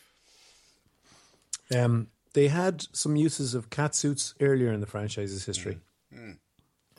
They've leaned away for that. They start putting her in things like combat gear and red dresses more recently. Yeah. Kind of a Mad Max look this time, I think. Yeah, I was thinking that as well. Yeah. So this one seems to be set in a post-apocalyptic Earth. The zombies have wrecked the joint. And she is going back to where it all started in Raccoon City. So Resident Evil is a video game, obviously. A Capcom video game. And it is... There's about 4 movies, Mike. Do you know how many movies there's been already? I think this is number 6. Yeah, it might be. There's a lot of them anyway. I think it was Resident Evil 4 was part of this trailer that it was for. I could be wrong. I don't know. There's definitely more than 4. Okay. There's more than 4, I think, yeah. But sure, we could be wrong too. What do you think about it, Shona? Are you looking forward to watching this? Not really. And I like a good post-apocalyptic war being fought by a kick-ass woman. Yeah, a strong female lead. Yeah, but it just, I don't know, there was something about it that didn't really capture me. It just seems like, there's violence and kicking the bad guy's butt, but there doesn't seem to be any other type of plot in the movie to make it seem interesting. Normally for this kind of post-apocalyptic thing, you have a bit more backstory and kind of reason to care. Now, maybe they've done all that groundwork in the previous films and it's expected that at this point you're only getting return viewers. But if you're going to get a new viewer like me to watch the movie, I'd need more than we're going to kill all those bad guys. So nothing What really. about it's going on the list, so you're going to watch it anyway? We shall see. Well, there's the problem, because the trailer is full of nods to the previous movies. Okay, yeah, well, there you go.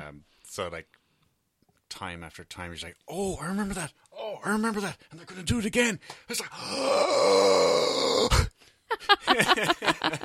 Well, I'm glad to know that return viewers will be happy. Yeah. They are literally returning to the roots. Okay. What I'm expecting is that they're going to remake the first movie as it should have been. Oh, okay. So I am, excited doesn't cover it. Really, you're pumped for this? Oh, yeah. This is one of my all-time favorite franchises. Oh, wow. Yeah. Okay. Something Mike likes. That's right. And so to have, the last couple of ones were a little bit weak. They were shaky enough for it. I was wondering what you were going to mention. Yeah, and this looks like a return to the basics. It's like, what made the first movie fucking awesome? Okay. Let's do it again. Only a little bit different. Great. It is the sixth one, Michael. You were right. I was fact checking there while you Grand. were talking. Wow. So what do you think, Mark? I'm guardedly optimistic about it for most of the reasons Mike has mentioned. There's a new Resident Evil game coming out. They've released the first chapter, and it is going to be in VR, and it's first person, which is a departure for the series. So I played a little bit of it, but I'll wait till the full game comes out, and I might even have some VR capability when it does come up. But it is going to be scary in VR. Yeah, like they've gone back to horror roots for this one as well. You're walking around a house in the aftermath of whatever has happened to a film crew that was filming a haunted house reality TV show. Nice. And you're kind of piecing together what happened to them. So far, I haven't met any nasties, but I'm sure it's only a matter of time. I did make the mistake of lifting, what do you call those silver dishes they put over food? A couvert? Is it like a half sphere? Yes. Yeah. It literally means a cover. But right, in the the cover. restaurant, we call them couvert. I lifted a couvert off what was basically a pot of cockroaches that all scurried away once I lifted it. I was going, man, if that had been VR, I would have swallowed my own tongue. Like. Yeah, actually, I think VR would be terrifying that way. Yeah, I think you could see a renaissance of survival horror when VR becomes mainstream. Yeah, I think so. It was born for it. Mark, you finished that other game, did you? The creeping around the house game that you were just waiting for bad things to happen. You'd never heard my review on this very podcast about that, about the end of it. I thought that I did hear it, but I thought that I thought it was in WhatsApp and that you hadn't said it on the podcast, so never mind. It rang a bell that you told us about it. Yeah, no, I mentioned it here. Yeah, I mentioned it here that it was very surprising. Gone Home was the game that Sean was referring to, that I heartily recommended to everybody. It's actually a love story, a wonderful love story that terrified me until I realised that there was no need to be afraid. Don't be afraid, it's just love. Accept it. Which is more or less the message of the story. So. Aww. Brilliant anyway, brilliant. I shed many a tear over that game, I can tell you. Really? Are games actually that emotional that you would emote? Yeah, but it's the same as film. It's film, except that you're more of a part of it. You're deciding what happens in a way. See, game is press X. My experience with games is like Mario on my Nintendo 64, so it's woefully out of date. That's a bit out of date, yeah. I would like one day to play a proper now. grown-up game where I can see stories that are being told. Yeah. You so should start that's with Resident Silent Evil. Hill. You should start with Silent Hill. That's a really uplifting story. It sounds uplifting.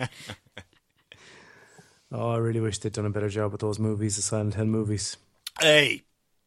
Back the fuck off, Mark. Look, Mike. That was a great fucking movie. It wasn't. Moving on to the next trailer. All right, okay. We'll come back to this. So we have a couple of TV show trailers. The first is Chance, starring Hugh Laurie of House fame. So who wants to talk about this one? Is this like The Equalizer? Only shit. Because Hugh Laurie doesn't think something that's happened is just, and it can't be that way, and I'm going to do something about it. But, I'm getting punched in the face. That wasn't nice. He does have a face for punching, though. He does, yes. He's quite talented in that regard. You wouldn't get tired of hitting him, like. No. Yeah. You do 20 minutes on one hand and then switch over, like. Like, if he, especially when he talks in his natural, annoying British accent, if he talked like House, you'd say, fair enough, Scan. I'll leave you alone. But yeah, what do you think? Is this going to be any good? No. I can't even remember what the trailer was about, except for him just walking around looking like he was trying to investigate stuff. I didn't really get much more than that from the trailer, I think. I don't remember more than that. Psychologist or something? I don't know. I think that thereby proves that it wasn't a good trailer. I don't think it was a great trailer. Didn't carry the story. Trailer at selling whatever it was trying to sell. Yeah. Okay, so no love for Chance on this TV show. What about No Marvel's... chance. Nicely done. Thanks. What about Marvel's Luke Cage TV show coming on Netflix? So Luke Cage we met in Jessica Jones, and he... Is he the barman? Yeah. Yeah. So now he's getting his own show, and we're getting a bit of his backstory, and it looks pretty interesting, so I want to see it. Yeah, in Marvel's Jessica Jones, he had diamond-hard skin, and that wasn't all. I wish we could just show your cocky eyebrow right now. That was a perfect accent. Yeah, so I was a huge fan of Luke Cage. I think he went by the moniker Power Man. Did he? Back in the early Marvel comics, because it was Power Man and Iron Fist, and that became Luke Cage and Iron Fist. When he dropped that, he became more the everyman, and he's one of very few African American superheroes. So they were the heroes for hire. Actually, was that the comic that they were in? They You're set asking up a the wrong shop. audience here. They set up a shop much I'll like take a starter for 10. They set up a shop much like Jessica Jones had, where they would, help people for money. And they were heroes for hire. But it looks, I like it. I like the aspect of he's got this barber shop, which is the center of the community, and he is trying to defend the neighborhood. And then I think what the moral of this series is going to be is, Luke, bullets can't hurt you, but they can hurt this city or whatever it is. So basically he's going to have to worry about the people around him more than he does himself, basically, in his fight against crime. What do you think, Mike? Do you love it? No, it's my problem with a lot of superheroes, Superman included, is that they're too powerful. There's never any threat. You're never worried about them. And it's kind of, I think that's where someone like Batman or Iron Man has an advantage, because they are just ordinary humans. Like, if somebody shoots Batman in the face, he's dead. Or if Iron Man gets caught with his trousers around his ankles, he's dead. Whereas, the Hulk and Superman and Thor or whatever, nothing's ever going to hurt them. So, and Luke Cage seems to me another one of this type of hero. So I can't. He's just too impervious to being injured. Exactly, so that there's no risk, and that for me, I can't see a story that will drag you into it, because you can't. Well, how about this one, Mike? Try this one on for size. The man can wear a suit. Okay. Oh dear. He also wore many a suit as LeBron James in The Good Wife, and he's still wearing a suit. We see him wearing a suit in. I thought he was wearing a hoodie. Yeah, but there's a shot of him wearing a very smart suit, and it's goddamn he can wear a suit well. Okay, yeah, I'll grant him that. You might not have noticed the homage to his Power Man days that I was referring to, where he had like a metal headband and metal kind of gauntlets. No, I didn't notice that at all. Well, that was what he used to wear back in the day. Okay, cool. Will you be looking forward to watching this? I squeed a little bit when I saw that, yeah. Squeeze. See, because it's part of like the Jessica Jones universe and the Daredevil universe, like I'm just so into those shows that I'm really hoping that this fits in well with that. I can't see it living up to the other two, to be honest, but I'm looking forward to watching it. Well, there's another problem that sometimes happens with these is, do you know the way when Grey's Anatomy came out first, it was brilliant? Mm-hmm. And then Private Practice... Yeah, well, look at... Okay. If you're into that kind of stuff, it was brilliant, right? But Shonda would then gradually put her focus on the next new Shonda Rhimes show. Mm-hmm. And the ones she would leave behind would be worse. Faltered, yeah. And then Arrow was great when it came out first. Mm-hmm.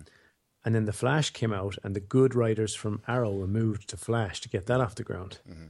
And Arrow faltered. So I'm starting to wonder how deep is the talent pool at the Marvel writing studio. Mm-hmm. Because they've got Daredevil again, they've got Jessica Jones coming back, and now they have this. So hopefully we don't see a dip in the other shows off the back of this one being good. They've only got so many manatees to go around. Manatees? Is that more misogyny? No, sorry, it's a South Park reference. Oh. Over my head. Mm-hmm. Google it. I don't think, though, I couldn't see Luke Cage cannibalizing from Daredevil or Jessica Jones, because I think when their universes intersect, he would only be a supporting character. I think of those superheroes, he wouldn't be the main superhero. I would see it more being Daredevil with Jessica Jones kind of the right-hand man, and then, I don't know, Luke Cage for eye candy. So I would hope that they wouldn't put all the good writers on Luke Cage, maybe to get the first season off the ground, but I just really don't want Jessica Jones or Daredevil to falter, basically, because they're such good TV shows. It's hard to fault them at the moment. Yeah, well, we'll have to wait and see, I suppose. They're all coming at us fairly soon now. Mm-hmm. October, a lot of those things start coming back. Oh, I can't wait. Yeah, I think it is. I don't have the exact schedule in front of me, but I think it's around then. Speaking of, do you know what I finally started watching was season 4 of The Americans. I love that show. Any good? Yeah. Wow.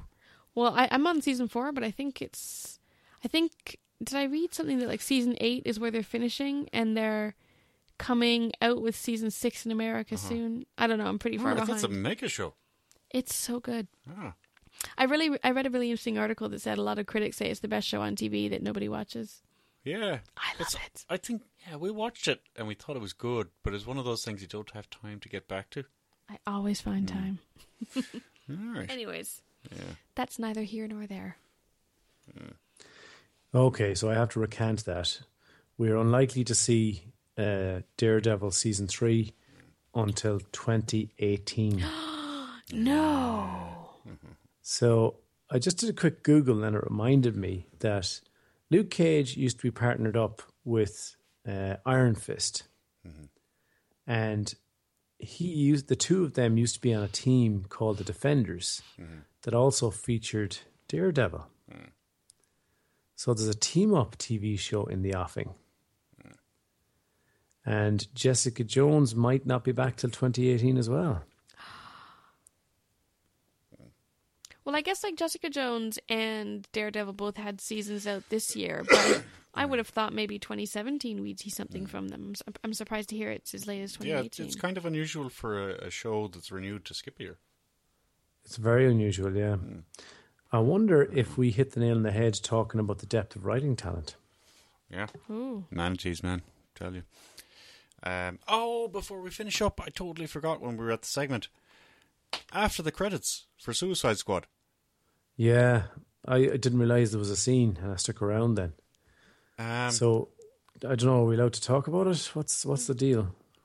I think at this point everyone knows that there's going to be after credits scenes, but I would say don't go into too much detail for people who might think it's a spoiler. But if you've seen Batman vs Superman, I don't think it'll be very surprising. Yeah. But they kind of teased the Justice League movie, which is due out next year. Yeah. Oh, okay. And it also, apart from the Joker being a big part of that movie, it's drawn it right into the Batman sort of world as well. So I think future movies, it could well be hard to distinguish between Suicide Squad movies and Batman movies. Oh, yeah, wow. The tie-ins were very good with Batman, all right. Mm-hmm. And the Flash, the movie Flash, who's so different from the TV show Flash. I think that'll be good as well. Ezra Miller plays him, I think. No, wait, is that the TV guy? Which guy is the film guy? Don't know. Who knows? Well, Okay, so I think that's everything we're going to cover this week. I don't have any emails because I forgot to look at them. Those of you who are sending me emails, I'm really sorry that I haven't gotten around to reading them. But again, I'll try and dig out a few from the vaults for next week. So if you do have an opinion, piece of shit, Mark, you know that. I know, Mike. If you have an opinion you want to share with us, if you want to criticize one of our opinions, we're always happy to hear it. I read them all. Please do send those mails and I'll try and get to them next week. Send them to podcast@isitabicycle.com. So from Mike, Mark and Shona, stay classy.